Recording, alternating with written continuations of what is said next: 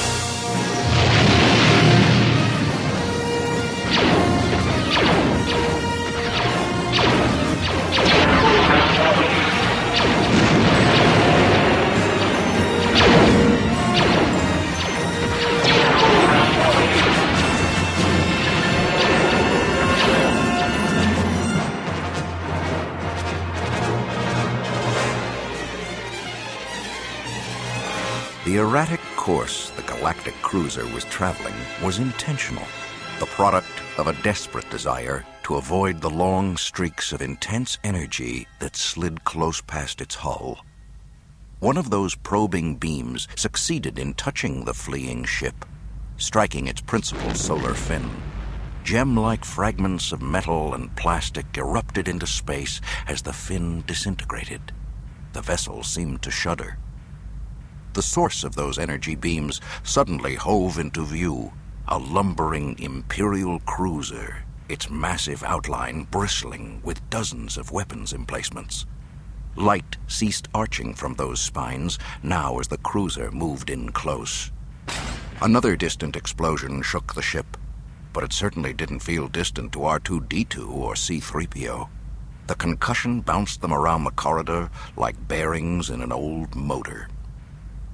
One would have supposed that the tall, human-like machine, 3PO, was the master, and the stubby, tripodal robot, R2-D2, an inferior. But while 3PO might have sniffed disdainfully at the suggestion, they were in fact equal in everything save loquacity. Here, 3PO was clearly the superior. Still another explosion rattled the corridor, throwing 3PO off balance. R2 glanced up at 3PO, who was steadying himself against a corridor wall. Lights blinked enigmatically around a single mechanical eye as the smaller robot studied the battered casing of his friend. Accompanying the last attack was a persistent deep hum, which even the loudest explosion had not been able to drown out. Then, for no apparent reason, the basso thrumming abruptly ceased. "Did you hear that?" 3PO inquired rhetorically of his patient companion. "They've shut down the main reactor. This is madness." He shook his head slowly.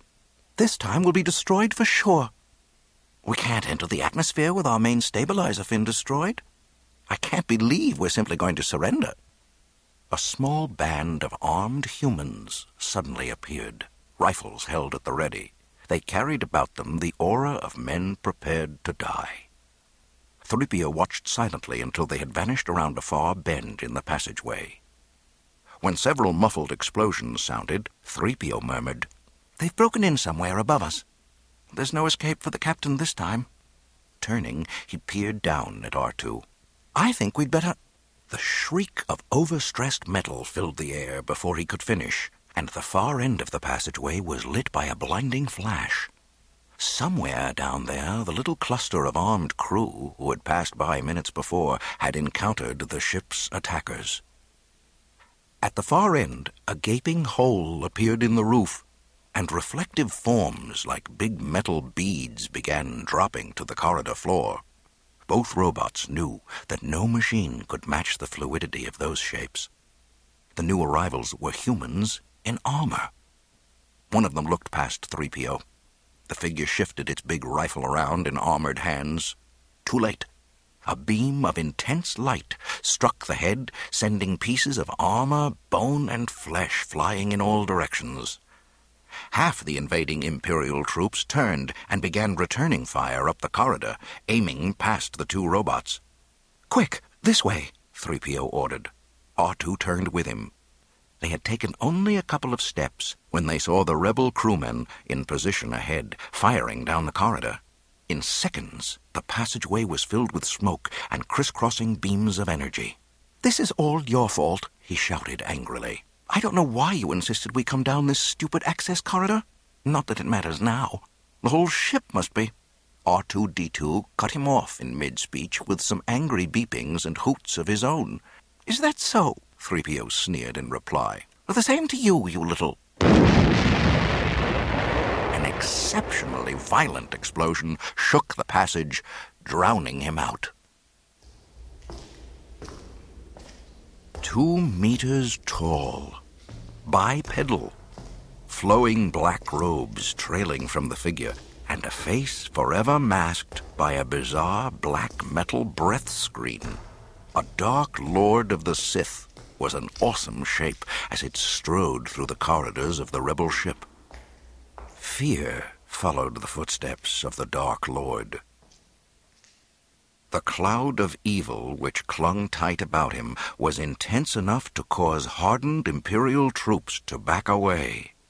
Once resolute rebel crew members ceased resisting, broke and ran in panic at the sight of the black armor that was not nearly as dark as the thoughts drifting through the mind within. One purpose dominated that mind now. It burned in the brain of Darth Vader as he turned down another passageway in the broken fighter. Only a robot was left to stir freely in the wake of the Dark Lord's passing. 3PO glanced around. "R2-D2, where are you?" The smoke seemed to part a bit. 3PO found himself staring up the passageway. R2-D2, it seemed, was there. But he wasn't looking in 3PO's direction. The little robot appeared frozen in an attitude of attention. Leaning over him was a young, slim human figure. One small hand seemed to be moving over the front of R2's torso. 3PO started toward them as the haze thickened once more, but when he reached the end of the corridor, only R2 stood there, waiting. "Where have you been?" 3PO finally asked. "Hiding, I suppose. They'll be coming back this way," he went on, "looking for human survivors. What are we going to do now? We'll be sent to the spice mines of Kessel, or taken apart for spare components for other, less deserving robots." But R2 had already turned and was ambling quickly back down the passageway. "Wait, where are you going?" Uttering curses in several languages, 3PO raced after his friend. Outside the Galactic Cruiser's control center, the corridor was crowded with sullen prisoners gathered by Imperial troops. As if on command, everyone became silent as a massive caped form came into view. 2 of the heretofore resolute rebel officers began to shake. Stopping before one of them, the towering figure reached out wordlessly. A massive hand closed around the man's neck and lifted him off the deck. The rebel officer's eyes bulged, but he kept his silence. An Imperial officer scrambled down out of the fighter's control room, shaking his head briskly. "Nothing, sir. Information retrieval system's been wiped clean." Darth Vader acknowledged this news with a barely perceptible nod. The impenetrable mask turned to regard the officer he was torturing. Metal-clad fingers contracted. The prisoner desperately tried to pry them loose, but to no avail. "What have you done with the information tapes?" Vader rumbled. "We intercepted no information. This is a counselor vessel. We're on a diplomatic mission." "Chaos take your mission. Where are those tapes?" He squeezed harder. The officer's voice was a bare, choked whisper. "Oh, only the commander knows." Thick fingers tightened further, and the officer's struggles became more frantic. His last words were choked past intelligibility. That hand continued to tighten, producing a chilling snapping and popping of bone. Then, with a disgusted wheeze, Vader threw the doll form of the dead man against a far wall. The massive form whirled, and Imperial officers shrank under that baleful stare. "Start tearing this ship apart until you find those tapes. As for the passengers, if any, I want them alive."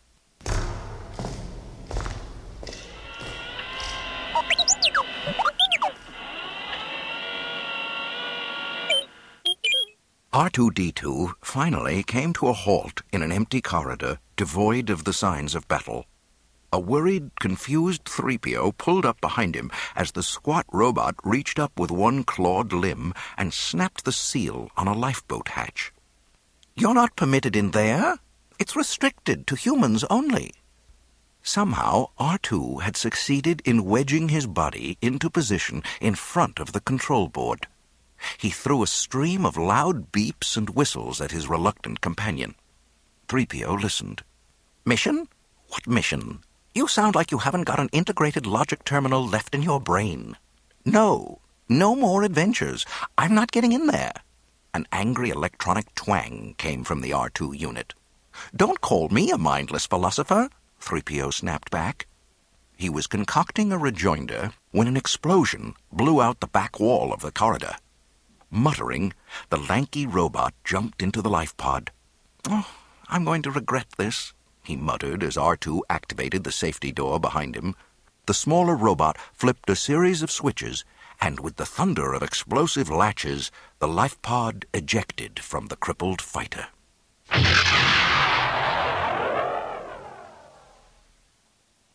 The binding that locked the girl's hands behind her back was primitive and effective. The constant attention the squad of troopers favored her with might have been out of place for one small female, except for the fact that their lives depended on her being delivered safely. Above her towered Darth Vader, red eyes glaring behind the hideous breath mask. A muscle twitched in one smooth cheek, but other than that, the girl didn't react, nor was there the slightest shake in her voice. "Darth Vader, only you would be so bold. Well, the Imperial Senate will not sit still for this. When they hear that you have attacked a diplomatic mission..." "Senator Leia Organa, don't play games with me, Your Highness. You aren't on any mercy mission. You pass directly through a restricted system." The huge metal skull dipped close. "I know that several transmissions were beamed to this vessel by spies within that system. I want to know what happened to the data they sent you." "I don't know what you're blathering about," she snapped, looking away from him. "I'm a member of the Senate on a diplomatic mission to your part of the Rebel Alliance," Vader declared. "You're also a traitor." His gaze went to a nearby officer. "Take her away." When she was gone, a commander attracted Vader's attention. "Holding her is dangerous," he ventured. "If word of this does get out, there will be much unrest in the Senate. It will generate sympathy for the rebels. She should be destroyed immediately." "No. My first duty is to locate that hidden fortress of theirs. All the rebel spies have been eliminated. Therefore, she is now my only key to discovering its location." A cluster of tired-looking troops marched purposefully up to their commander and the Dark Lord.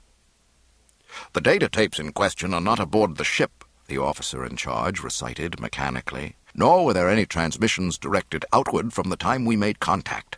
A malfunctioning lifeboat pod was ejected during the fighting, but no life forms were on board." Vader appeared thoughtful. "It could have been a malfunctioning pod. It might also have contained the tapes.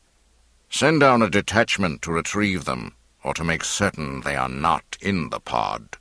If those data tapes exist, they must be retrieved or destroyed at all costs.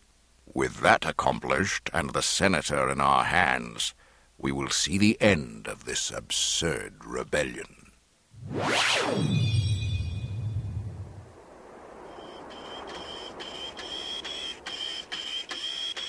What a forsaken place this is.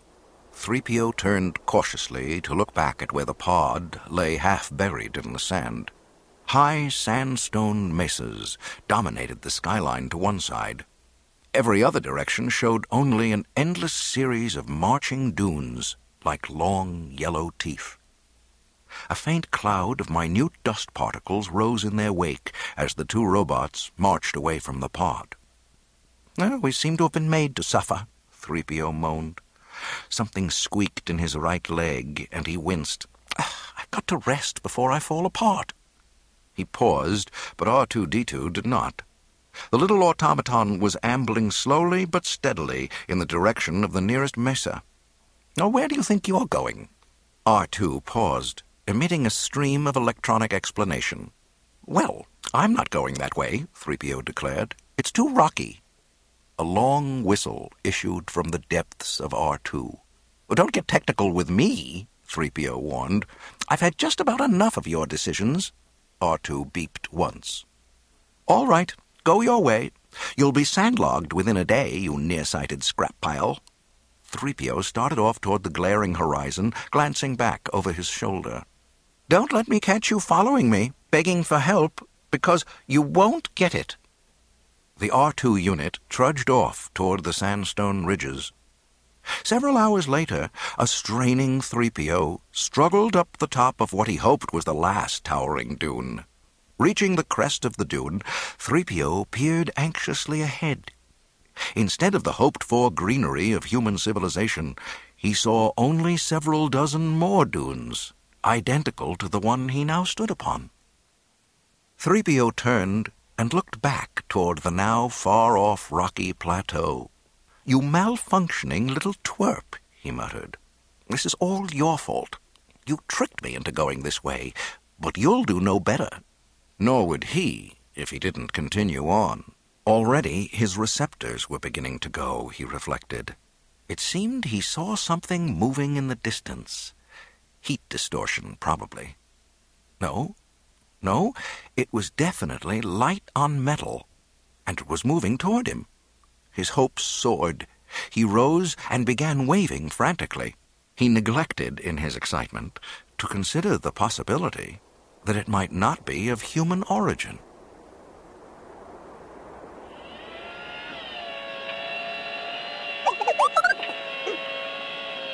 R2 made his careful way up a rocky arroyo, hunting for the easiest pathway to the top. His squarish, broad footpads made clicking sounds in the evening light as sand gave way gradually to gravel. For a moment, he paused. He seemed to detect a noise, like metal on rock ahead of him. The sound wasn't repeated, though, and he quickly resumed his ambling ascent. Far up the arroyo, a pebble trickled loose from the stone wall. The tiny figure which had dislodged the pebble retreated mouse-like into shadow. Two glowing points of light showed under overlapping folds of brown cape. Only the reaction of the unsuspecting robot indicated the presence of the whining beam as it struck him. 3 travesties of men scurried out from behind concealing boulders. Their motions were more indicative of rodent than humankind, and they stood little taller than the R2 unit. When they saw that they had immobilized the robot, they holstered their peculiar weapons. The Jawas conversed in low guttural croaks and scrambled analogues of human speech. Several more Jawas appeared. Together, they succeeded in alternately dragging the robot back down the arroyo. At the bottom of the canyon, like some monstrous prehistoric beast, was a sand crawler, as enormous as its owners were tiny. On reaching the crawler, the Jawas resumed jabbering among themselves. One of them removed a small disc from a belt pouch and sealed it to the R2 unit's flank. A large tube protruded from one side of the gargantuan vehicle. They rolled him over to it and then moved clear.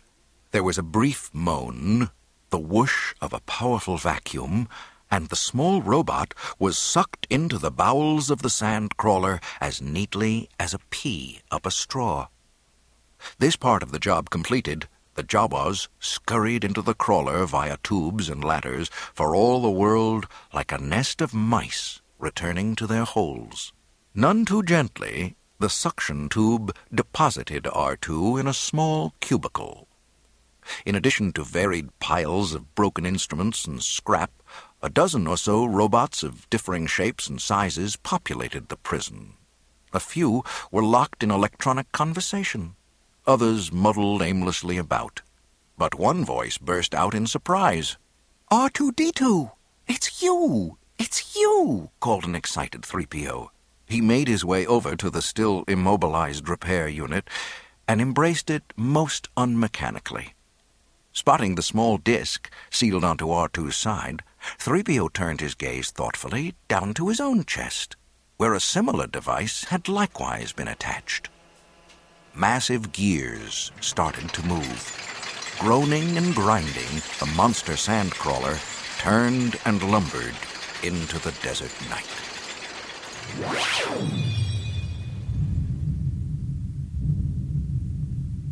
The burnished conference table was as soulless and unyielding as the Imperial officers ranged around it. One of the 8 was declaiming. General Tag exhibited the attitude of one who had climbed far and fast by methods best not examined too closely. "I tell you, he's gone too far this time," the general was insisting vehemently. "This Sith Lord will be our undoing. Until the battle station is fully operational, we remain vulnerable.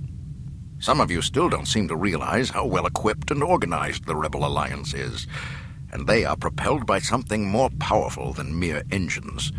This perverse, reactionary fanaticism of theirs. They're more dangerous than most of you realize."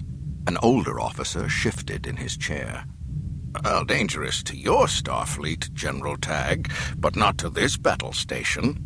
Tag objected. "I beg to differ, Ramadi. Within the Senate, the rebels will continue to increase their support as long—" The sound of the single doorway sliding aside cut him off.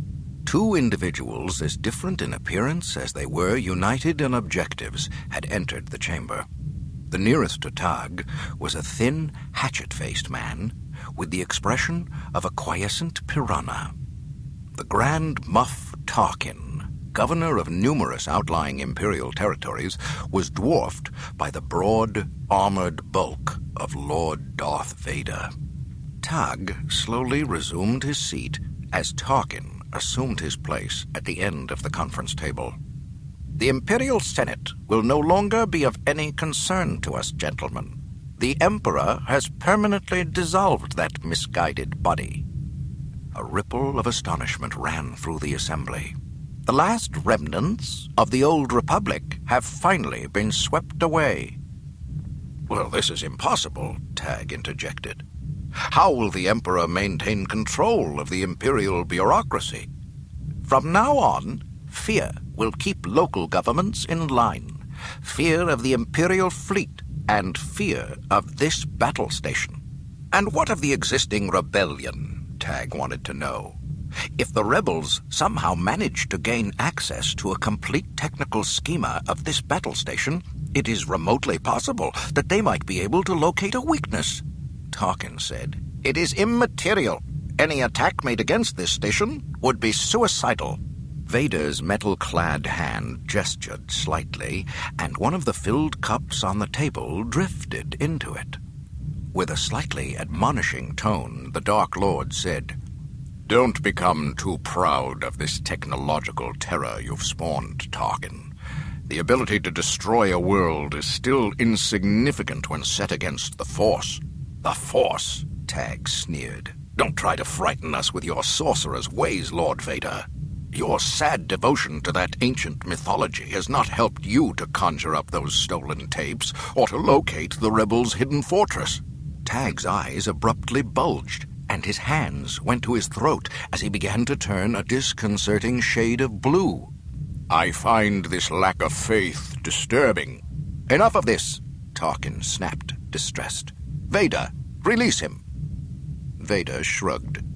Tag slumped in his seat, rubbing his throat, his wary gaze never leaving the dark giant. "Lord Vader will provide us with the location of the rebel fortress by the time this station is operational," Tarkin declared. "That known, we will proceed to it and destroy it utterly, crushing this pathetic rebellion in one swift stroke."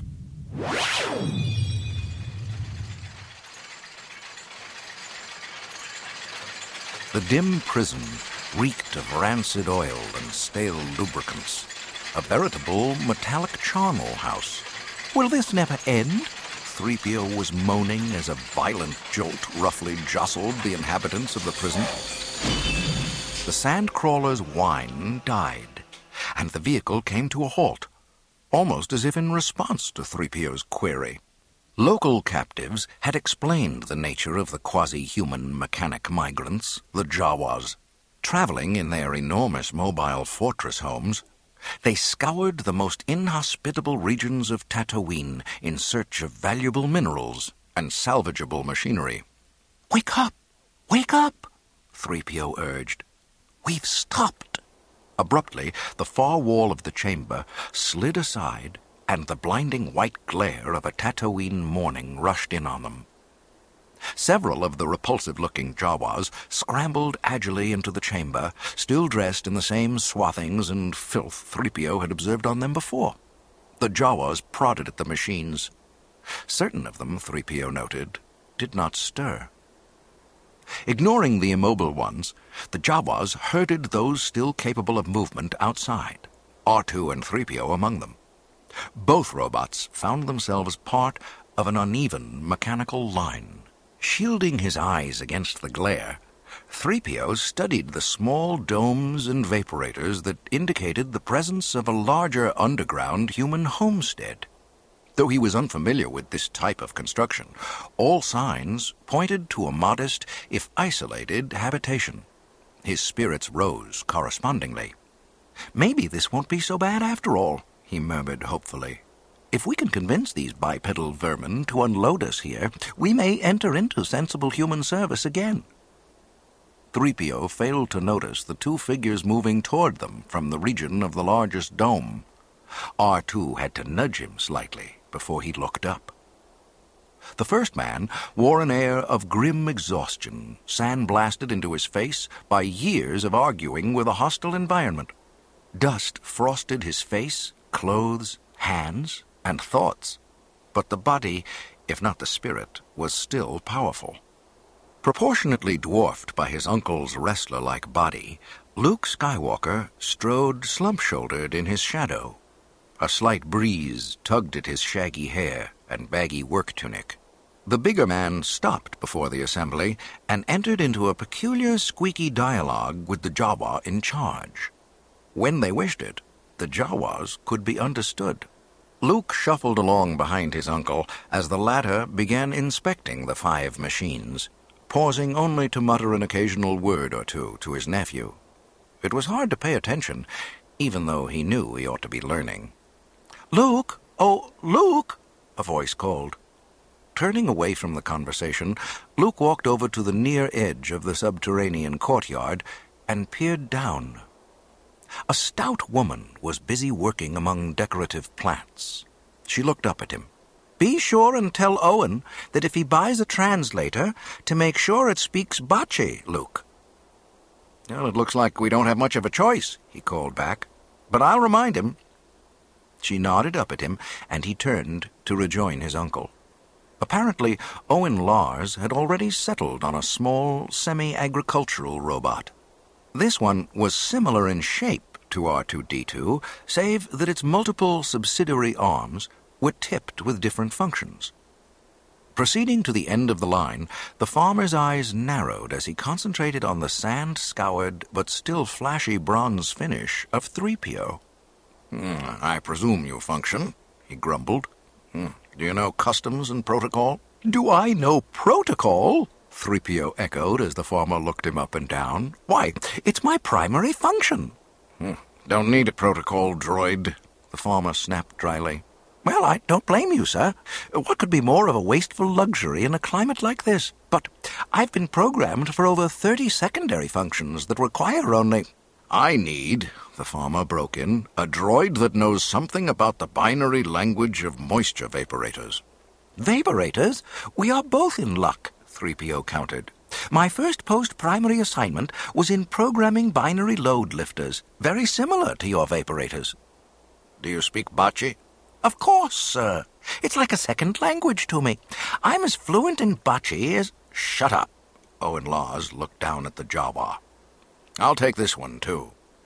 Shutting up, sir, responded 3PO quickly, hard put to conceal his glee at being selected.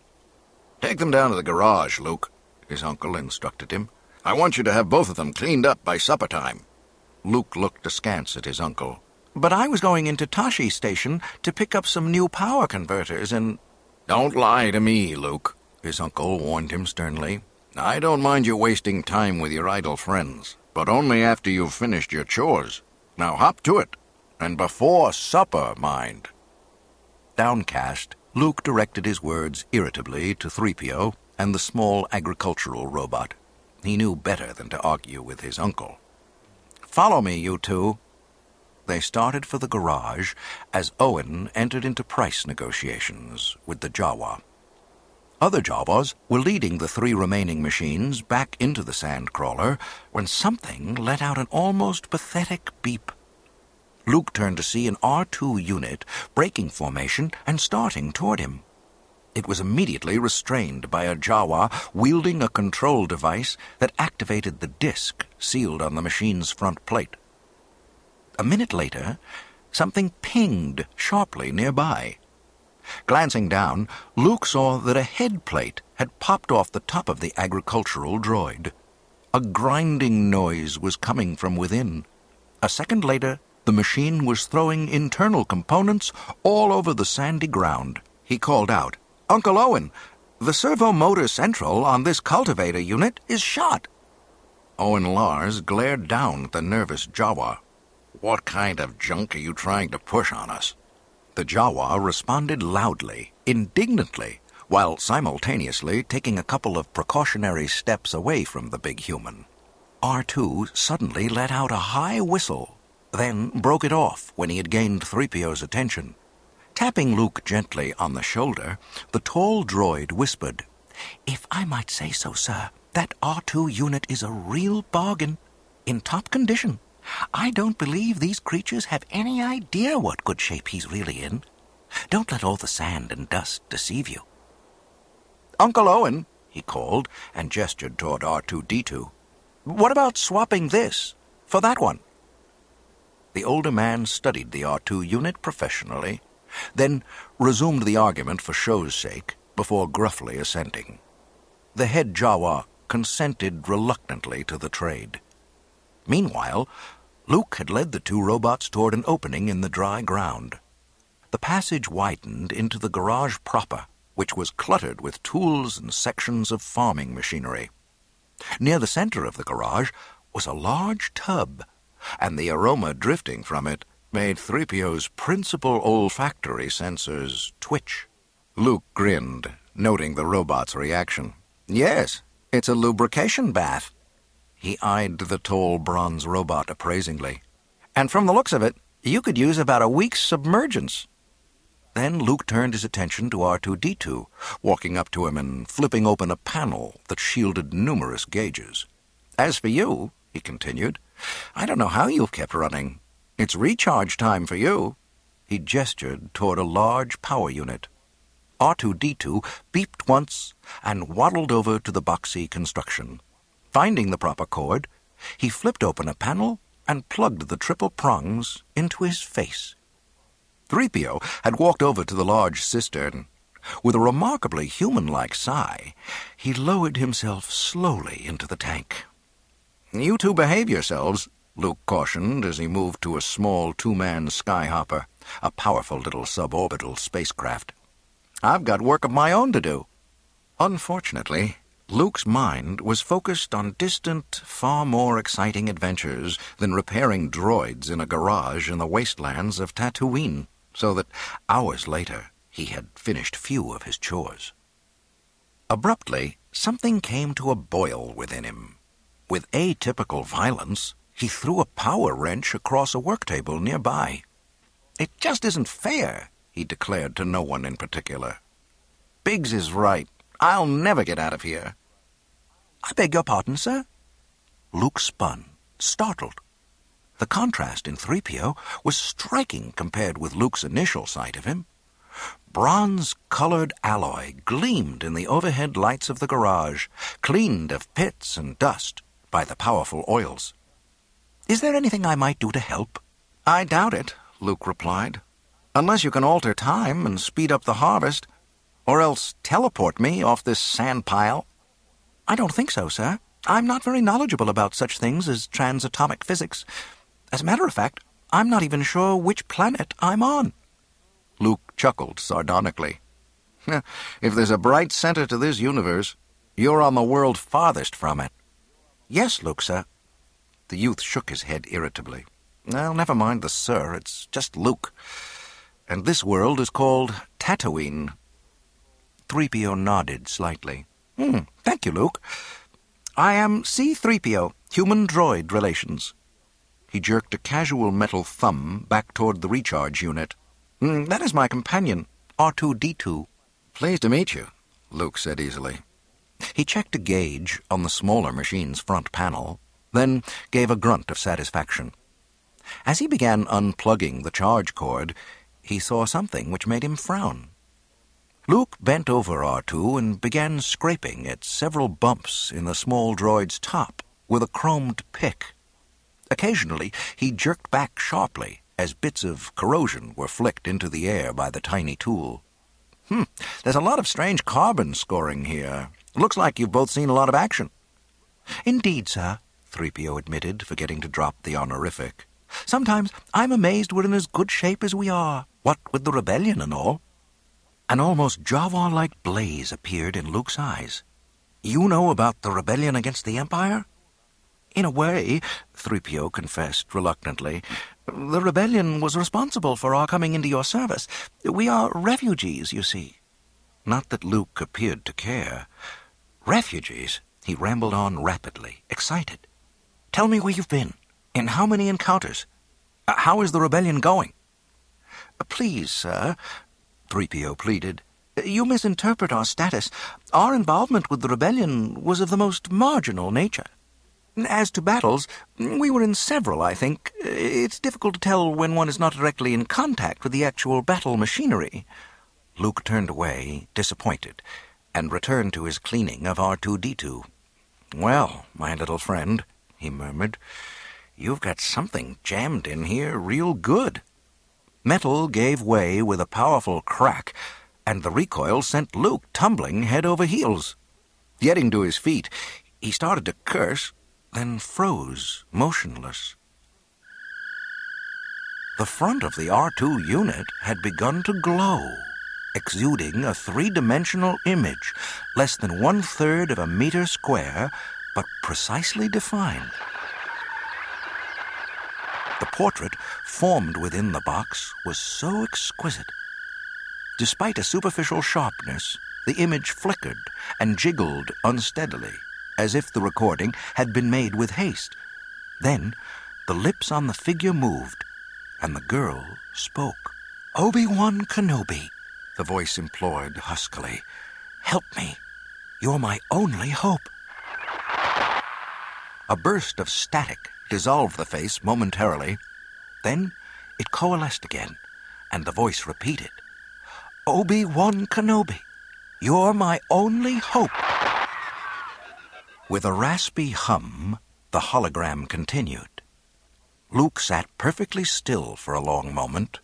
Then he blinked and directed his words to the R2 unit. "What's this all about, R2-D2? The R2 unit generated a beep of surprise, as if just noticing the hologram.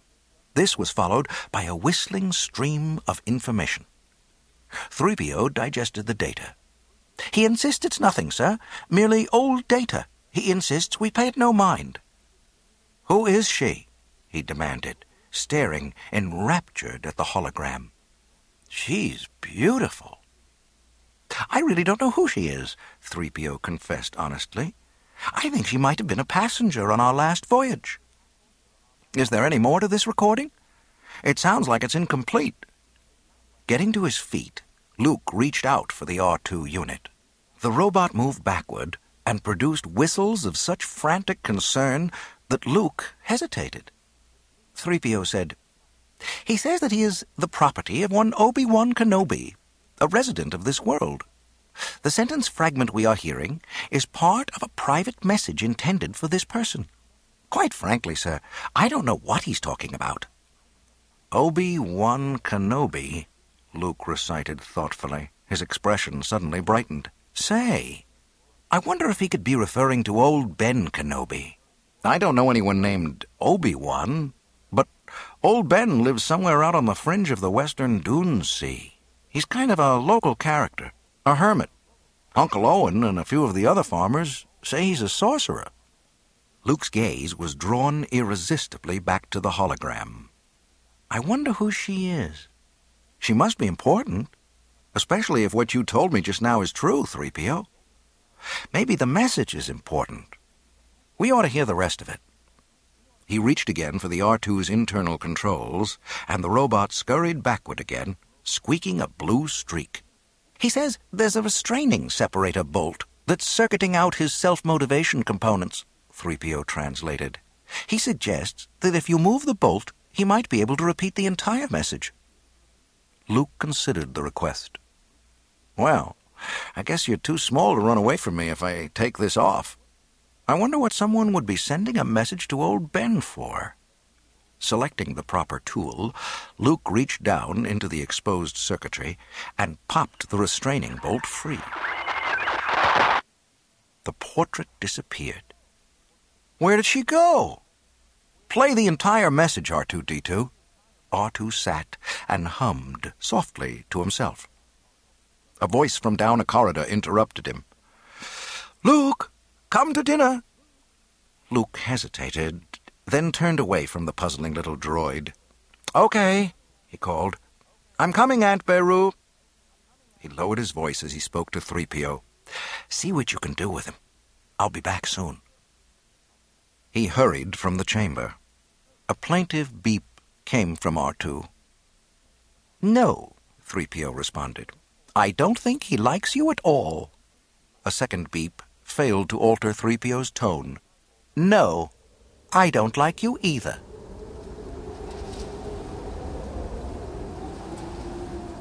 Aunt Beru was filling a pitcher with blue liquid. In the dining area, a steady buzz of conversation reached to the kitchen.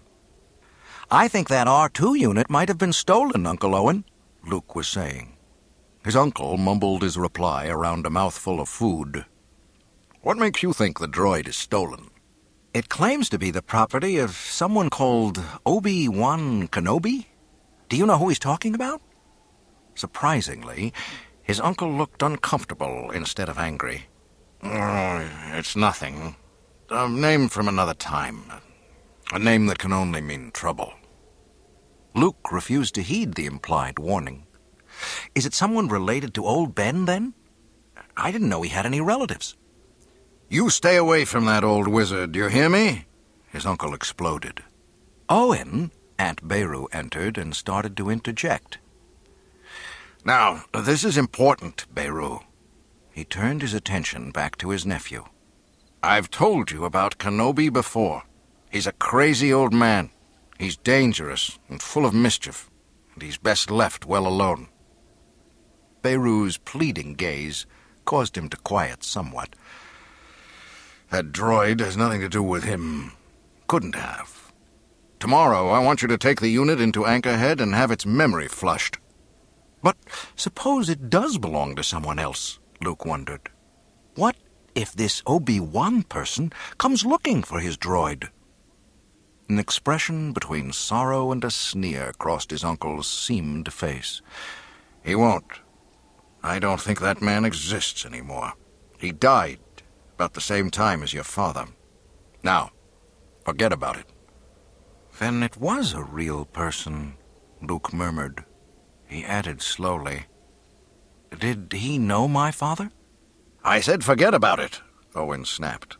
Your only worry, as far as those 2 droids are concerned, is having them ready for work tomorrow.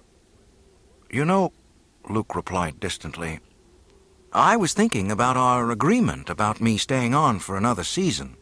If these new droids do work out, I want to transmit my application to enter the Academy for next year. Listen, his uncle told him, for the first time, we've got a chance for a real fortune. We'll make enough to hire some extra hands for next time. Then you can go to the Academy. He fumbled over words, unaccustomed to pleading. I need you here, Luke. It's another year, his nephew objected sullenly. Convinced that Luke had come round to his way of thinking, Owen shrugged the objection off. Time will pass before you know it. Abruptly, Luke rose. That's what you said last year when Biggs left. And now they say he's gone off to join the rebellion. He spun and half ran from the room. Silence hung in the air of the dining room. Husband and wife ate mechanically.